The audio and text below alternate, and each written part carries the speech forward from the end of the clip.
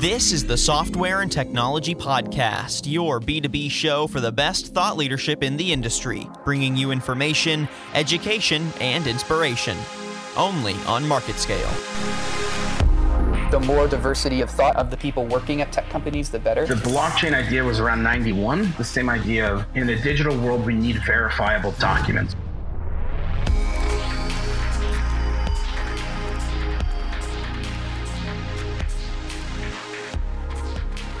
Welcome to Market Scale Software and Technology. I'm your host, Sean He. You know, startups at times can seem like a new concept, but the idea of taking an idea and building a company around that idea, that's not new. That's been around forever. But what hasn't been around forever is a list of pitfalls and roadblocks that can pop up in the path of an entrepreneur when they're trying to embark on this startup. Well, my guest on the podcast today knows a little bit. Actually, he knows a lot, but he doesn't like when I brag. He knows an awful lot about both sides of being an entrepreneur and the challenges that startups face. And really, the way you solve those problems isn't super scary. You just have to be committed. Of course, today's guest is the Senior Vice President of Worldwide Sales and Business Development for Personiv, Tim Witucki. Tim, how are you today? Good. Thanks, Sean. Now that's what I call a nice intro. My gosh, it's very humbling. Well, you know, I like to start things off on the right foot. So let's talk about that phenomenon. I think I'm using that word wrong. Startups aren't really a phenomenon. They're just picking up inertia. I guess maybe that's the way I should have said it. That's a good analogy. I mean, again, startups have been around for a long time. And when it comes to, what I call smart outsourcing, I have found, because I've been on that side of the startup side, the incubator side, on the funding side, working in private equity for 10 years. And what I found, being in those weeds, I had to do the same type of things, is find those smart people, surrounding myself with people that can do these type of tasks and roles, and make sure that we're core focus was focus on to gain that competitive edge. And I realized that it's hard to find really good talent when you're launching a startup, and making sure that we're all on the same thinking pattern and path. So when it comes to the smart outsourcing side, I do know the right steps to be successful. Just being there for over a decade and on that early stage launch phase. Now, I've heard an anecdote a couple of times about Henry Ford, and the story goes that he was called in front of a congressional subcommittee because he had been accused of creating a monopoly in the auto industry, and one of the senators or representatives that was conducting this investigation asked him a question, and they said, why have you been able to be so successful when all these other car companies haven't, if you don't have a monopoly? And the way I've heard the anecdote finished is that Henry Ford says, well, I've been smart enough to surround myself with people who are smarter than me. I like that story, but in the startup world, you don't necessarily have to surround yourself with people smarter than you, but you do have to surround yourself with people to help carry the workload. Correct. And again, startups being on both sides of that environment are always in need of highly skilled talent, to gain that competitive edge out of the door. But as you know, talent's hard to find these days because, again, startups, whether you're launching in San Francisco or Los Angeles or London or Australia, these high touch roles, whether it's a developer, programmer, coder, accountant, CPA, these type of high touch roles are crucial to being a successful launch. I would imagine that these high-tech talented team members, they're pretty valuable and they're probably pretty highly recruited. Yeah. Again, they're extremely costly and they're in demand, here in the United States and also abroad, as well as other type of back office type of roles. But yeah, and that's where we come in, and other people have come to step in and say, there is another option as far as what I call smart outsourcing, and it's for those type of startups because traditionally, outsourcing has been around for a long time. Everything we do every day is outsourced. We go to dry cleaners, we take out food, we have our car wash. I mean, everything we do in our everyday life is outsourced. So it's really more about educating people because when it comes to startups, they never had that advantage to outsourcing before. It was really just mainly those big companies like AT&T and Coca-Cola that had 3, 4, 500, 1,000 people outsource at one time. And so now today, with the explosive growth of startups, we have that advantage where we can work and consult with startups that just need 2 people, or they need a programmer and they need one developer and they need 1 accountant to get them up and running quickly and efficiently for that accelerated growth. And so that's the difference. The technology today has allowed these companies to really be able to scale and grow their team, starting with 1 or 2 versus 50 to 200. And that's the difference that we have seen over the past, let's say, 5 to 10 years when it comes to outsourcing some of those time-consuming and repetitive tasks. Because at the end of the day, Sean, you know that if you're a CEO, you need to be focusing on your business strategy. You can't be focusing on those time-consuming repetitive tasks. You got to be able to outsource those or let them be managed on the back end with somebody that can handle those things. Your strategy and vision cannot be blocked or have any type of holding areas or barriers that you need to work about. It's interesting that you break it down to a personal level of time management because honestly, entrepreneurs generally aren't always the most adept at every operational aspect of a business. I know, for example, if I was responsible for doing my own dry cleaning, my clothes would be dirty. That would just be the end of it. Me too. Let's talk about a few of the major pain points that are really common with outsourcing. We've established that outsourcing is a good idea, but you have to approach it intelligently for it to remain a good process, right? Agreed. And again, a lot of these startups, why they fail. There's no shortage of stories about, failed outsourcing attempts. And a lot of these startup companies around the world have simply not been able to make it work. You got to look at it as choosing, the right outsourcing partner. Like any business, you have to have a good alliance and strategic partners. If you're in sales, again, you got to have those value-added resellers and partnership alliances to move your product, service, and good domestically and abroad. So again, a successful outsourcing partnership with that startup requires both a proven outsourcing partner and a commitment from the customer, that startup, to invest the time and training, which is very important, processes, and the staff engagement. I think those are the really key ingredients. You have to choose that partner very carefully. Taking into account, how long have they been in business? Are they profitable? What's their experience in the specific vertical that your business is going into, as far as the service offerings and the customer satisfaction scores?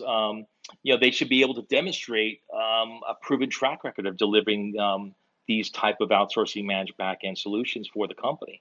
Right now, just to give you, to throw a number out there, the sector that we are in is in a very high growth phase.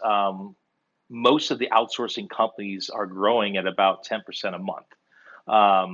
So if that outsourcing partner cannot support that growth rate, it's going to affect that startup company's quality of service. They'll suffer as a result. Now, you did mention that outsourcing covers a lot of different layers. It seems like back office would be a real institutional weakness for a lot of companies when they first start out, because back office needs can really just swamp you in a heartbeat. Talk to me a little bit about the way you focus on making sure that the back office is crisp and tight and ready to roll. Yeah. So again, the verticals that, the commonly most back end type of capabilities that people are looking at when they're launching that startup is, of course, the back office administration, customer service. You've got IT technical support, which is very, very important. Then you also have those accounting and finance capabilities too, very important. Whether it's a bookkeeper, you need an accountant, or you need someone to help with the financials as you get out the gate. But the key is the lack of the processes. Again, you got to have, the clearly defined process needs to be created, evaluated, refined.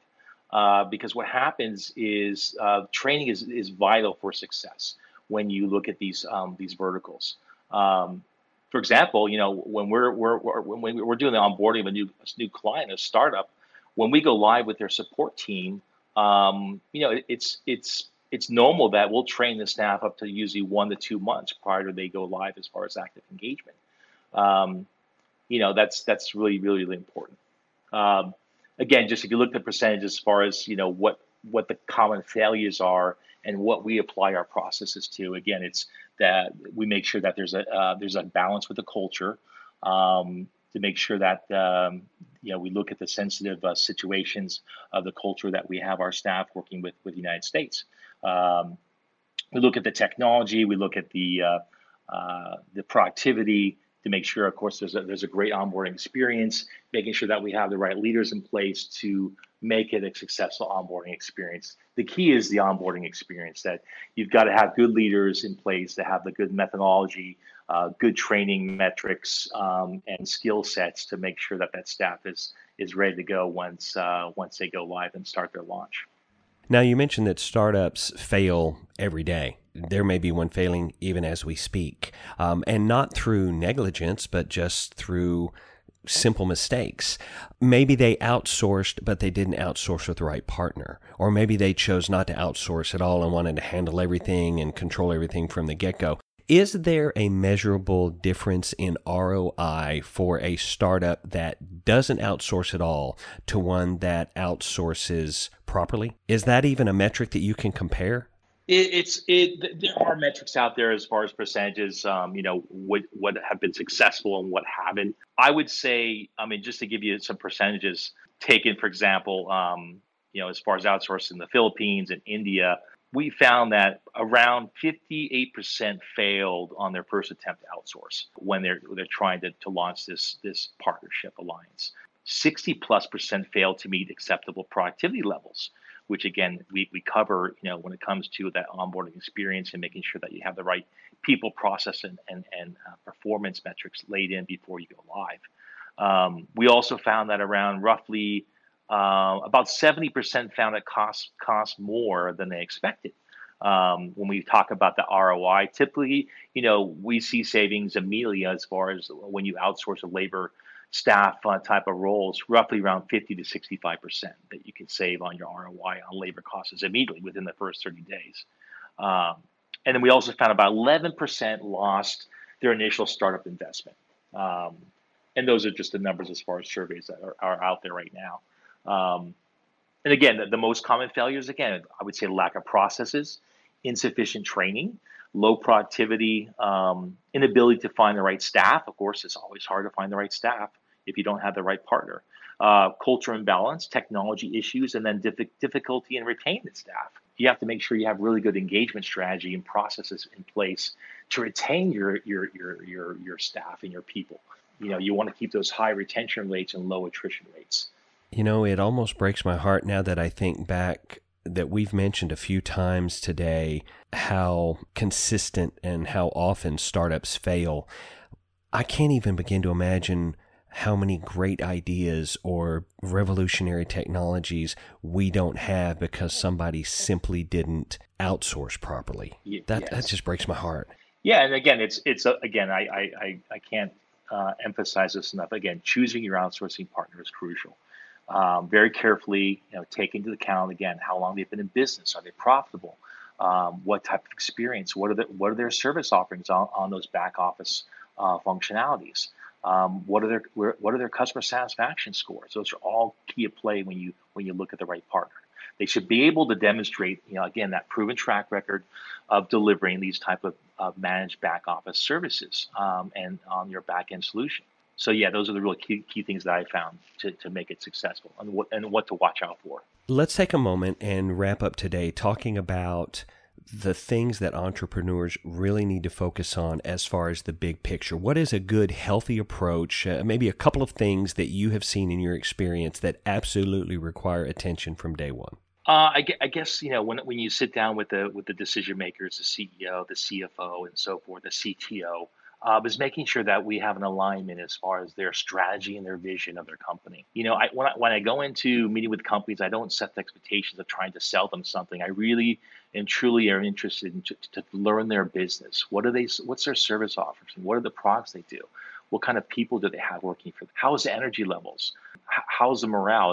Is the morale high? Those are all the key things that I try to understand better about the company that we're meeting with, and that they clearly have defined the services that they're looking to deliver. And then how will they achieve these goals, including, how is their management structure set up as far as, their retention strategy with their staff, and try to understand any issues, concerns regarding the infrastructure and the technology layers that they have in place and how they will align with us. And those are, I think, the key attributes as far as making that first initial alignment when we sit down and talk.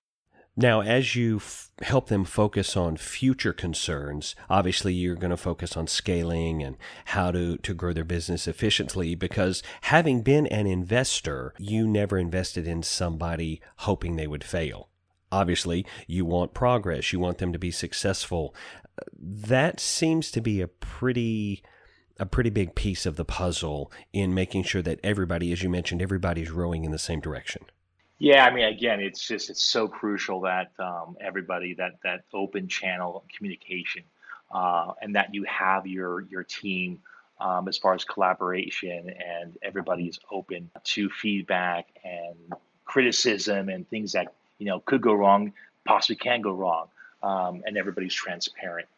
I think that the meetups each week that we do as far as brainstorming sessions, looking at silos, looking at the pros and cons, what if this, what if that. I think that's a key. When you initially look as an investor, or you're looking to launch that startup, the key is just looking at that business strategy together again, looking at the strategy, the vision, how we're going to roll out that product, service, and good, and that we have the right people in place. And if we don't have those people in place, that's where our partnership comes in. Find the right outsourcing partner, which we did. Even when I was on that side, we were outsourcing various components, whether it's customer service or tech support. We need someone to work on our website, to build a beautiful website. We need to find those right people to make it successful when it comes to going live. Preparation, I think, is the key, right? Preparation. Absolutely. And now breaking the fourth wall to everybody listening to the podcast. See, I told you, if you wanted to know something about startups, this is the guy. Today, I've had the pleasure of having a conversation with Tim Witucki, the Senior Vice President of Worldwide Sales and Business Development for Personiv. Tim, thanks so much for taking the time today. This was really cool. Yeah, thank you again, Sean. I really had a good time. Appreciate it.